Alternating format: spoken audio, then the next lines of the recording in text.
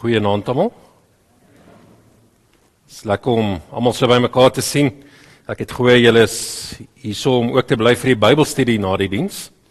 So net herinnering vir daar's ook Bybelstudie, ook vir die wat na die tyd daar wil aansluit.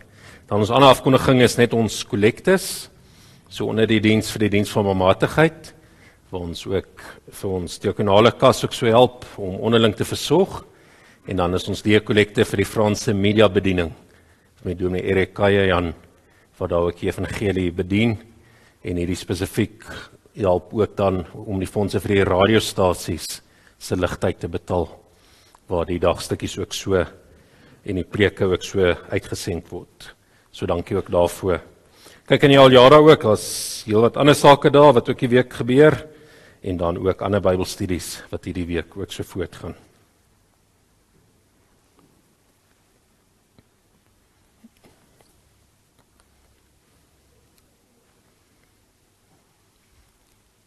Ons hulp is in die naam van die Here, wat die hemel en die aarde geskape het. Geliefdes, genade en vrede vir julle van God ons Vader en ons Here Jesus Christus en deur die kragtige werking van God die Heilige Gees. Amen. Kom ons loof ook die Here se grootheid met Psalm 81.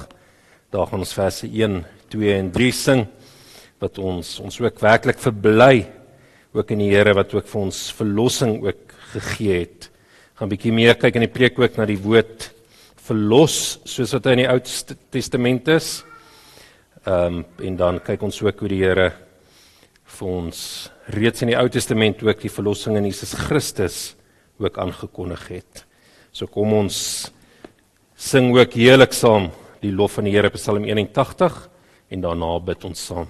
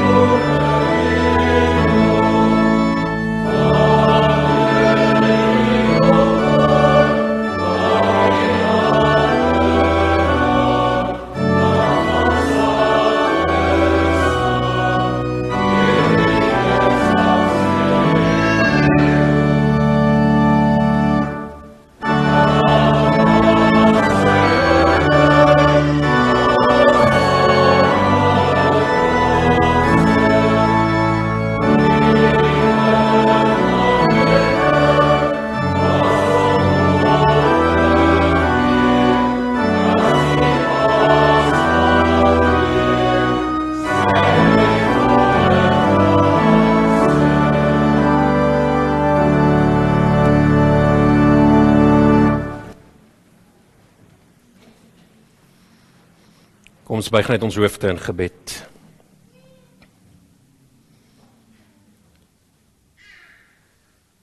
Here, soos ons ook saam gesing het, wil ons ook in ons gebed ook weet wat U roep, want U is die grootte God. U is die een in wie ons verbly is, omdat ons deur U sterkte, deur U eer ook so verlos is. En daarom kan ons nie anderste as om ook in blydskap ook vanaand ook weer saam te wees, dat ons ook net U naam wil groot maak.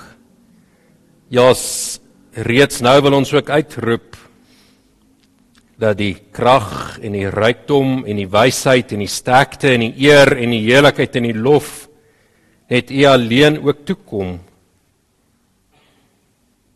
Maar eintlik wil ons ook die hele skepping saam oproep, om ook U so te loof. Alles wat daarin bestaan, moet saam ook met ons uitroep, maar aan hom wat op die troon sit en aan die lam kom toe die lof en die eer en die heerlikheid en die sterkte vir ewig en ewig. En dis daarom wat ons ook voor U aan in aanbidding ook kom buig en kom neerval. Want ons word weer opnuut herinner aan die troue liefde, aan die grootheid, aan die krag, aan die geduld en ook die omgee en versorging ook aan ons. En wanneer ons ook so die moeilike tye ook gaan, wanneer ons ook vervolging beleef en aanvalle omdat ons U ook dien en aanbid en U vrees, dan word ons ook vertroos daardeur, maar dat U ook die volle gang van die aarde ook in U hande het. Ja, elkeen van die hare op ons kop is getel, en daar's niks, maar niks wat nie gebeur sonder U wil nie. En dankie Here dat ons ook vanaand ook hier kan wees om ook weer na U woord te luister, om U wil te hoor. Mag U ook die woord ook vir ons ook weer herinner aan wie is, wat hy vir ons doen, maar ook dit wat hy van ons vra. Ons kan hierdie alleen bid en vra, omdat ons dit kan bely dat die lof, die heerlikheid, die wysheid, die dank en die eer, die krag en die sterkte, die oorwinning en die verlossing kom net U toe, ons God vir ewig en ewig. Amen.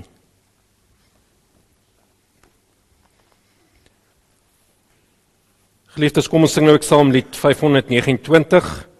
Ek het ook eers gedink om Psalm 13 te laat sing, waar ons ook stil staan vanaand, maar soos ons vanoggend gehoor het, party psalms het moeiliker wysies en daar's nie alternatiewe nie, maar toe kyk ek ook lied 529, waar ons ook die Here ook dank vir sy liefde, sy troue liefde, wat ook so mooi in Psalm 13 na vore kom.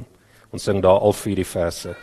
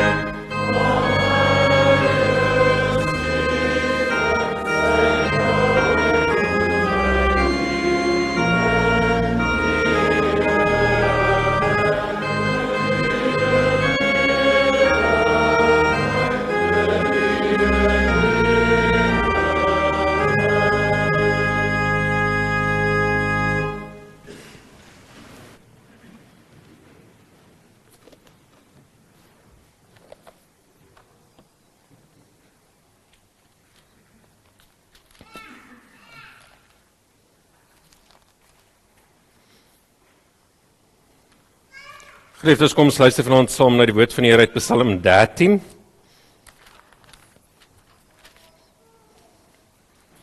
Dit is 'n kort psalm, maar soos een van die kommentare genoem het, is jy kan 'n paar preke uit 'n kort psalm ook maak, want daar is so baie om ook raak te sien. Maar as die Here wil, kyk ons net na een preek uit hierdie psalm vanaand. En ek lees ons saam met die 2020 vertaling. Vir die musiekleier 'n psalm van Dawid. Hoe lank nog, Here, gaan U my vir altyd vergeet? Hoe lank nog gaan U gesig vir my verberg?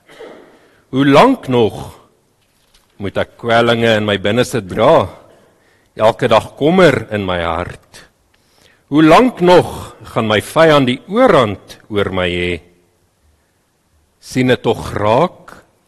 Antwoord my Here, my God, verlig tog my oë, anders sink ek in 'n doodslaap weg.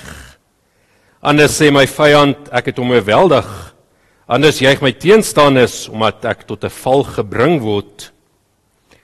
Maar ek, op die troue liefde vertrou ek. My hart wil juig oor U verlossing, ek wil vir die Here sing, omdat hy aan my goed gedoen het. Net tot sover. Ons fokusvers is aan vers 6. Maar ek, op die troue liefde vertrou ek, my hart wil juig oor die verlossing, ek wil vir die Here sing, omdat hy aan my goed gedoen het.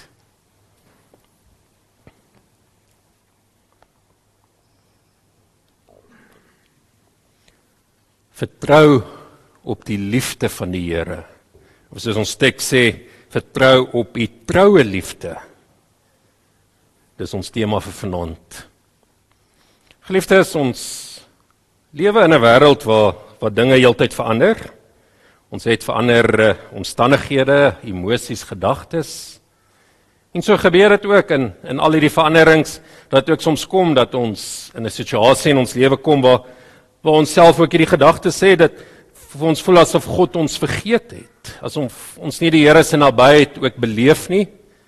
Ja, dalk iets wat ons as kennis nog glo en dalk 'n vertroue het, maar in ons veranderde omstandighede is ons belewenis dat die Here ons vergeet het.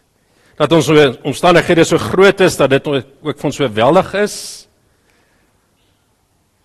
Baie keer hoor mense opmerkings, ook met besoeke, dat persone sê, maar dit voel of ek teen die plafon vasbyt. Ek bid tot die Here, maar ek hoor hom nie antwoord nie. En dan voel ons baie keer ook skuldig hieroor, ook in ons klein geloof, of swak geloof, of selfs voel dit of ons ongeloof het.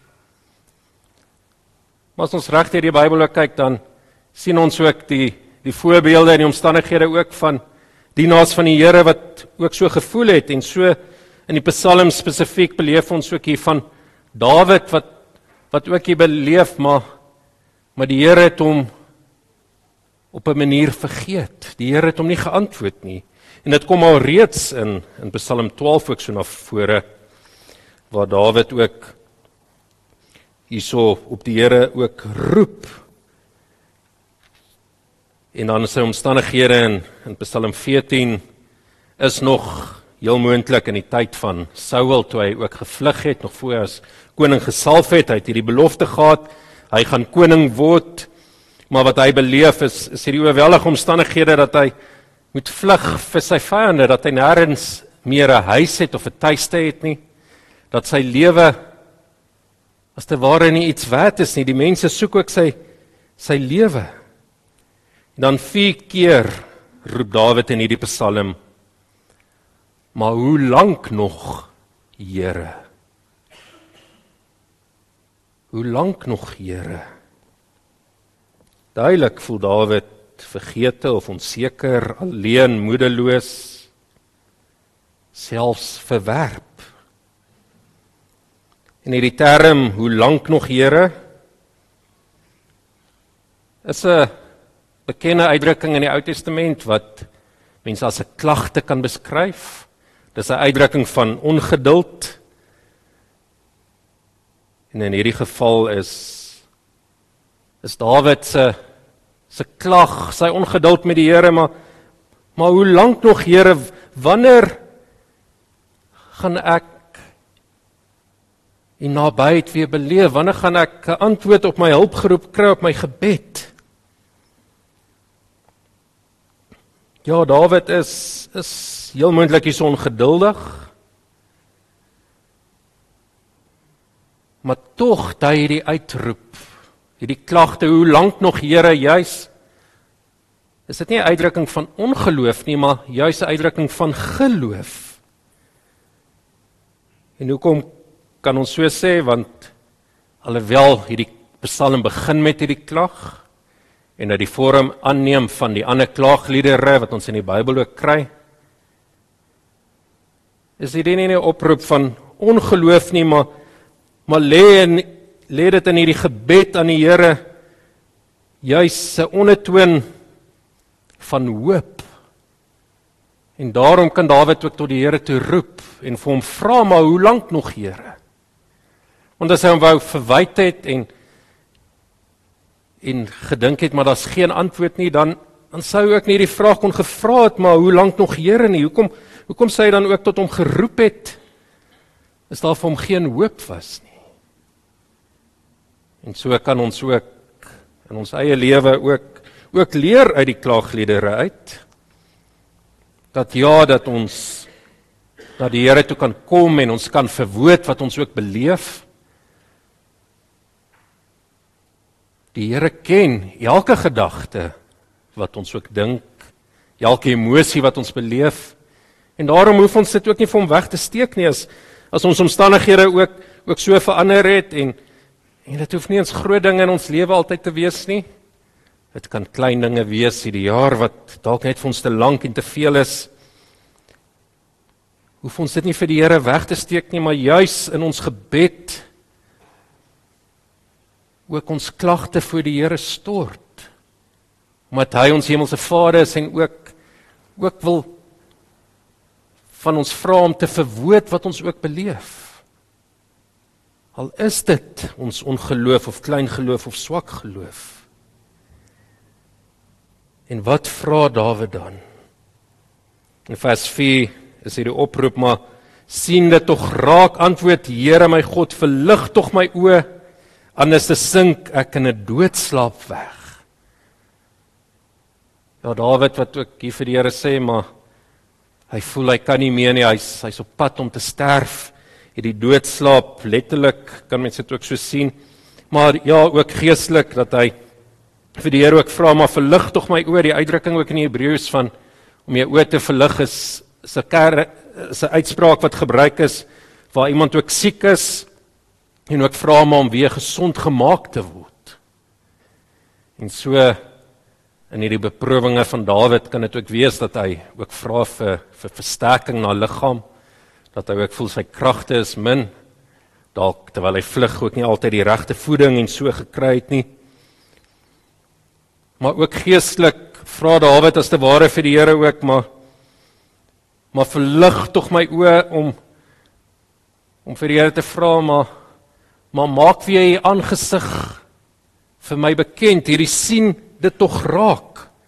Wat ons baie mooi in Numeri 6 vers 25 en 26 kry, ons seënbede, wat ons ook hierso, die Here sal sy aangesig oor jou laat skyn en jou genadig wees. Die Here sal jou aangesig oor jou verhef en aan jou vrede gee.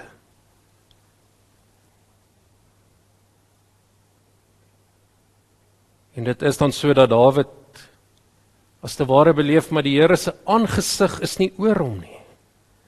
Hy beleef nie hierdie seëninge van die Here en hierdie vrede wat die Here vir hom gee en die Here wat hom genadig is en sy gebed ook verhoor nie. Maar daarom in hierdie klag van hom besef hy dat hy met 'n geweldige nood ook worstel.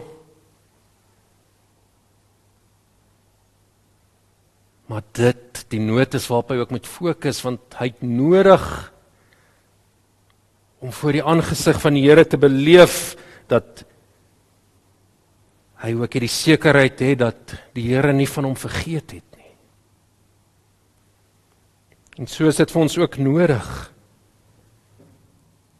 dat ons juis wanneer ons onseker is, of wanneer ons vrees het, of wanneer ons in nood is, indringend ook moet bid tot die Here. Nie net in daai omstandighede nie, nee, ons moet gedurig ook bid, soos ons in Tessalonisense ook hê, maar bid gedurig. Maar waar ons werklik 'n geloofsworsteling het, dan moet ons veral ook ons daar verdiep in gebed. 'n Gebed waar ons direk ons noodkreet, ons intense, vurige smekeninge ook aan die Here bekend maak. En vir die Here ook vra, maar laat die aangesig ook weer oor my skyn. Maar 'n klaaglied eindig nooit net hierso nie. Ja, Dawid roep herhaaldelik en hy hou aan met bid. En dit is ook, moet ons reaksie ook wees, hou aan om te bid, wanneer ons hierdie emosies, omstandighede ook beleef. Maar moet dan nie ophou om ook weg te bly, ook van die samekomste van die gelowiges nie. Juist dan kom, aanbid die Here ook saam in die prediking, in die Bybelstudies, vra ook ander om ook saam met jou te bly bid. Want so gee die Here ook vir ons, vir mekaar, om ook vir mekaar te kan versterk, en dat ons, alhoewel Dawid hierdie lied skryf in die eerste persoon, dat dit hy is wat dit ook so beleef, en so tot die Here praat, is dit tog 'n lied wat gegee is, dat die volk het saam ook in die tempel moet kan sing. En so ook saam, waar ons ook die Here aanbid, kan ons ook 'n klaaglied met tye ook sing. Maar dan net 'n klaaglied, altyd in die Bybel ook weer die kern van vertroue. En dis waar ons fokus dan is, op hierdie belofte ook van die Here, maar wat Dawid ook bely, maar ek op die troue liefde vertrou ek. My hart wil juig oor u verlossing. Ek wil vir die Here sing wat hy aan my goed gedoen het. En baie mooi, hierdie oproep wat Dawid dan ook gee, ook oor die liefde van die Here is. Ons het baie keer liedjies wat gaan oor liefde, dan sit sentimentele en romantiese terme, en is eintlik oppervlakkig op 'n manier. Dit gaan net oor 'n emosie wat beleef word, maar dit is emosie wat ook weer kan verander. Maar as Dawid hier so ook sê, maar ek op die troue liefde vertrou ek, dan sê as te ware verbondstaal wat hier gebruik word. Want hierdie liefde waarna hy verwys word is in die verbondsverhouding, en dat hy dan spesifiek dat 'n koning, of in hierdie geval die Here self, die meerdere is in hierdie verbond, in hierdie verhouding, hierdie kontrak wat gesluit is, en dat die meerdere die een is wat eintlik hierdie kontrak kan laat tot niet gaan, want dit is nie noodwendig tot sy voordeel, of tot sy beste belang altyd nie, maar juis omdat hy lief het, omdat hy sy troue liefde aan sy verbond ook vashou, daarom breek die Here nie die verbond nie. En dit is ons besonder ook die troos, omdat die Here sy verbond ook gegrond is in sy karakter en wie God is. Nooit in ons eie optrede of oor wie ons is. Daarom wou die Here die verbond met ons kom opsoek nie. Nee, die Here sluit ook die verbond met Abraham, maar ook so in die Nuwe Testament. Romeine het vir ons ook baie mooi uit, maar die Here het ons kom verlos tot sy eer. Johannes 1 hoofstuk 4 sê baie mooi, die Here het sy liefde aan ons bewys, dat hy ons liefgehad het terwyl ons nog sondaars was. En daarom het hy sy enigste seun gestuur, sodat ons deur Christus se bloed ook verlos kan word. En dit is dan baie mooi, hierdie verlossing waarvan Dawid ook hierso sing. Dat hy ook sê, maar my vertroue lê op God se troue liefde. My vertroue lê nie op my omstandighede, of wat ek vir die Here kan bied, of kan doen, of in wat se gemeente ek is nie. My vertroue lê op God, op wie hy is en sy karakter en die verbondsbeloftes wat hy met my gesluit het. En baie duidelik herinner ons dit dadelik aan die doopsbelofte. Ons ook gedoop is en herinner is wat die Here se trou ook vir altyd duur, selfs van geslag tot geslag. Maar so as die Here wil oor 3 Sondae waar ons saam nagmaal ook gaan vier, word ons ook weer daarin herinner ook in die Here se troue liefde en sy verbondstrou, ook in sy verbond wat hy ons ook deur sy seun Jesus Christus gesluit het. En daarom kan Dawid ook sing en dit uitroep, maar my hart wil juig oor u verlossing. En waarna wys hierdie verlossing? Hierdie Psalm is nie dat hy nou van verlossing sing met die Here hierdie omstandighede verander het nie. Nee, dit is nog deel van die klaaglied, maar dat Dawid weet, maar die Here het hom reeds ook verlos en dat hy ook deel het in die ewige lewe, dat hy nie in hierdie doodslaap gaan ingaan nie. Maar Dawid sing hier ook al oor die verlossing in Jesus Christus. En daarom baie mooi die wortel van hierdie woord verlossing kry ons as Yasha in Hebreëus, wat dan in die Aramees as Yeshua vertaal word, wat ons dan baie mooi ken as Josua, wat ons ook het, wat die volk die beloofde land ingelei het, maar wat die Griekse vertaling dan ook vir ons duidelik is, maar dit is Jesus. Jesus se naam wat ook beteken verlosser. En daarom kan ons werklik juig en bly wees en sing oor die verlossing wat daar by die Here is. En duidelik bring hy dit ook vir ons nie net die verlossingsdaad nie, maar dat ons verlossing vas is in Jesus Christus. En so in die Ou Testament en Hebreëus is hierdie verlossing baie keer ook in die Psalms.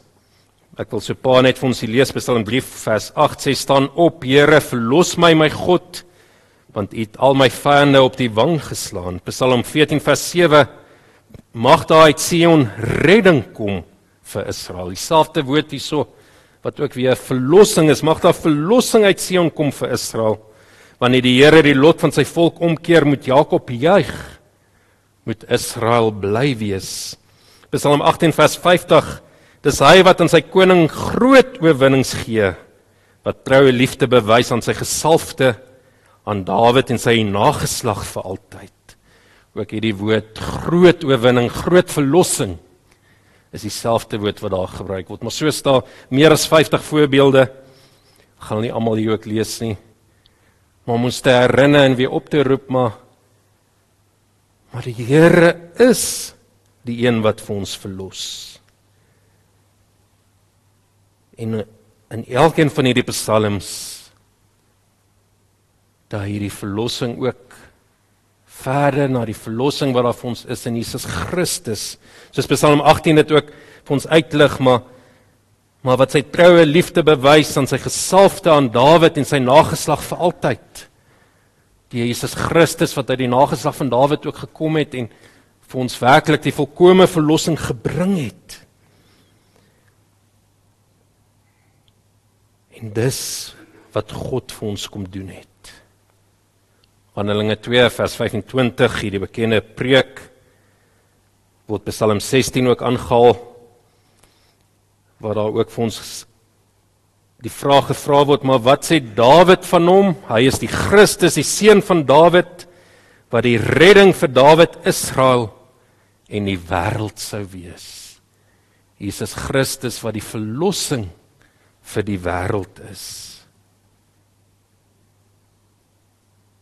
En hoeveel meer kan ons nie as Dawid dan vandag op die Here vertrou, vir sy redding, vir sy verlossing,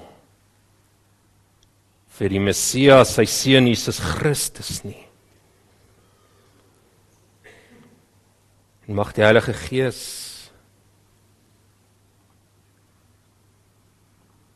vir ons elkeen wat ook worstel oor onsekerheid, oor God se teenwoordigheid, of dalk worstel jouself oor jou verlossing, of jy werklik deel het aan die ewige lewe. Mag Psalm 13 jou weer ook herinner, maar stoot jou hart voor die Here uit. Maar bly vertrou op die Here, want sy troue liefde, sy verbondsliefde bly vir ons vas en seker staan. Want die lewe is onseker, omstandighede is onseker, maar die beloftes van die Here staan vas. Dit bly vir ons seker en sy woord is vir ons gegee en dit verander nie. En God verander ook nie. En daarom is die Here sy verbondsbeloftes ook met ons gesluit het en ons ook as sy kinders reken en vir ons ook sê, maar sy teenwoordigheid is ook saam met ons deur sy Heilige Gees. En ons kan met vrymoedigheid tot hom bid en nade deur sy Seun Jesus Christus se kruisdood. Dan kan ons deur die geloof en deur die Heilige Gees se krag vashou aan die geloof wat die Here in ons gewerk het. Vashou en bly bid tot die Here, maar vashou ook aan sy beloftes. En as jy worstel oor jou verlossing en ewige lewe, moet asseblief nie alleen worstel nie, kom praat. Kom soek, laat ander jou kan ook help en versterk daarin. Maar onthou dat ons bo alles die onfeilbare liefde het wat die Here in Jesus Christus vir ons het. En hierdie aanhaling het ek net so uit Romeine 8 uitgehaal, waar hy die lang lys van omstandighede genoem het, maar al hierdie omstandighede, maak nie saak wat nie, bly ons vas aan die onfeilbare liefde wat die Here in Christus vir ons het. Dan mag ons tot die Here uitroep, hoe lank nog Here? Maar dan is dit nie 'n wanhoop uitroep nie, maar dan is dit 'n oproep en 'n uitroep van geloofsvertroue. Ja Here, ek verstaan nie u plan met my pad en met my lewe nie. Hierdie omstandighede is my moeilik, soos Paulus ook skryf, saam met Timoteus.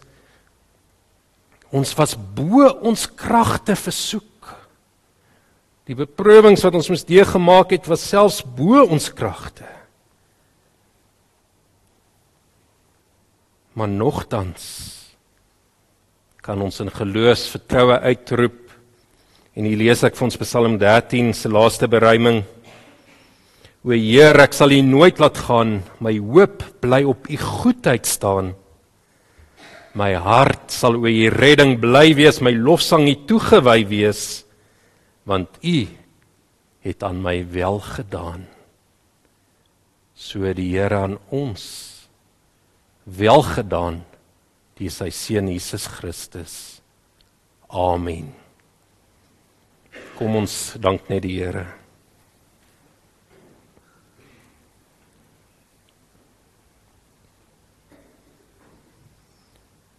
Here, ons almagtige God, dankie dat ons ook vanaand ook so kan tuis wees, ook waar ons u kom ontmoet het. Al is ons sondaars, en al is ons nog swak in die geloof, en het ons worsteling, en hou ons nie altyd ons oë gerig op u nie, roep u ons nogtans nader, roep U ons om ook deel te bly van U gemeente, U volk, soos ons vanoggend ook gehoor het, 'n uitverkore volk, 'n heilige priesterdom, wat U bymekaar gebring het, deur U Seun Jesus Christus se kruisdood. En dankie Here dat ons daarom ook altyd by U kan kom skuil. Kan weet maar ons verlossing is vas en veilig in U hande, Here. U bepaal ons lot. En wanneer ons ook mag uitroep, maar hoe lank nog Here, of in die nag wakker lê van bekommernis, mag ons daar nie in ons binneste bly rondjaag en in ons gedagtes bly maal nie, maar mag ons weer ons vertroue rig op wie U is, Here. Ja, U wat ons nie oorgegee het aan die dood nie, maar juis vir ons laat lewe deur die kruisdood van die Seun Jesus Christus.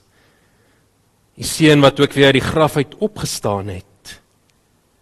En wat vir ons ook die pad van die lewe ook aangewys het, dat daar ook vir ons oorvloedige vreugde ook by U is, Here.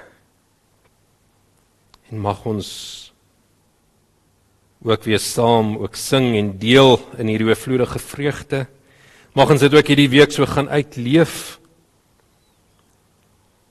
Soveel so vir die wêreld ook wys, dat hulle ook vir ons wil vra, maar vertel ons van hierdie hoop, wat ons ook in julle sien. Hierdie hoop wat gebind is aan die troue beloftes. En dankie Here dat U ons ook so instuur hierdie week,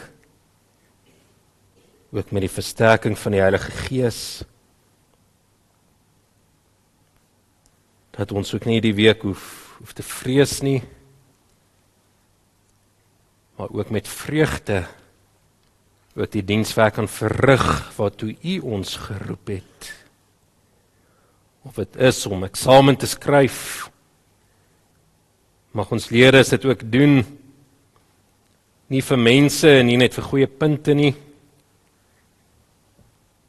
maar om ook deur hulle gawes ook U te eer.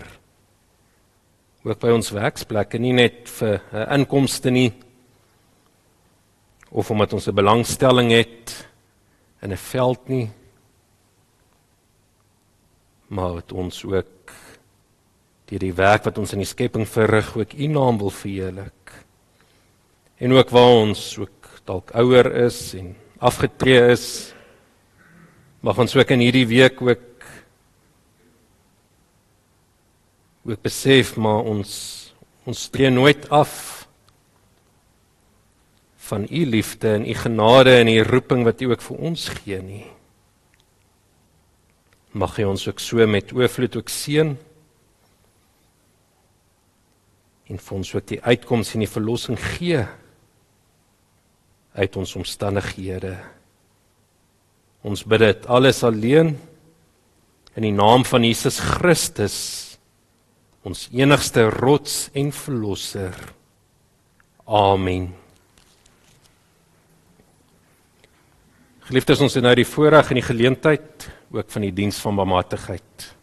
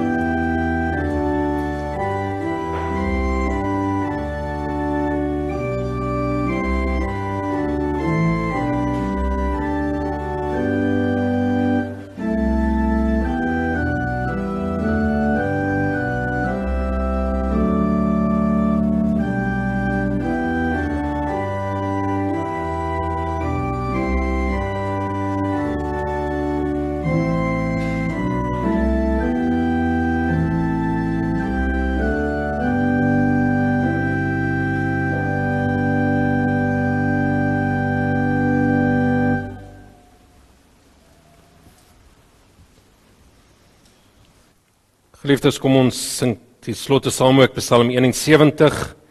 Ons sing daar vers 12, 13 en 14 en vers 14 ook die oproep. Ek roep tot vreegebore verlos en nie verlore. Psalm 71 vers 12, 13 en 14.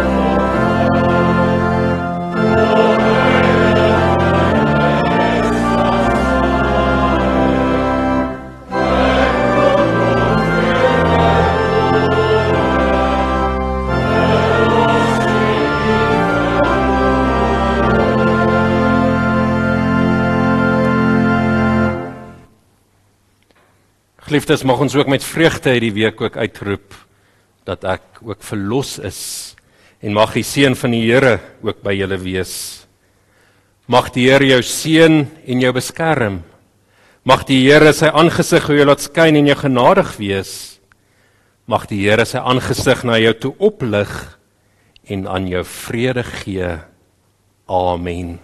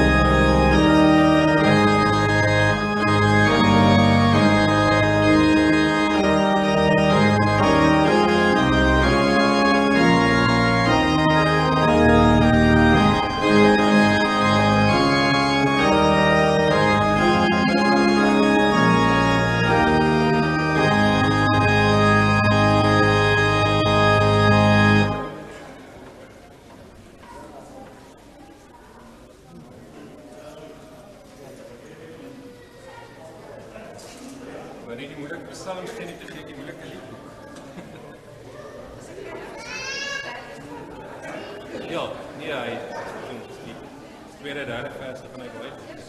Yes.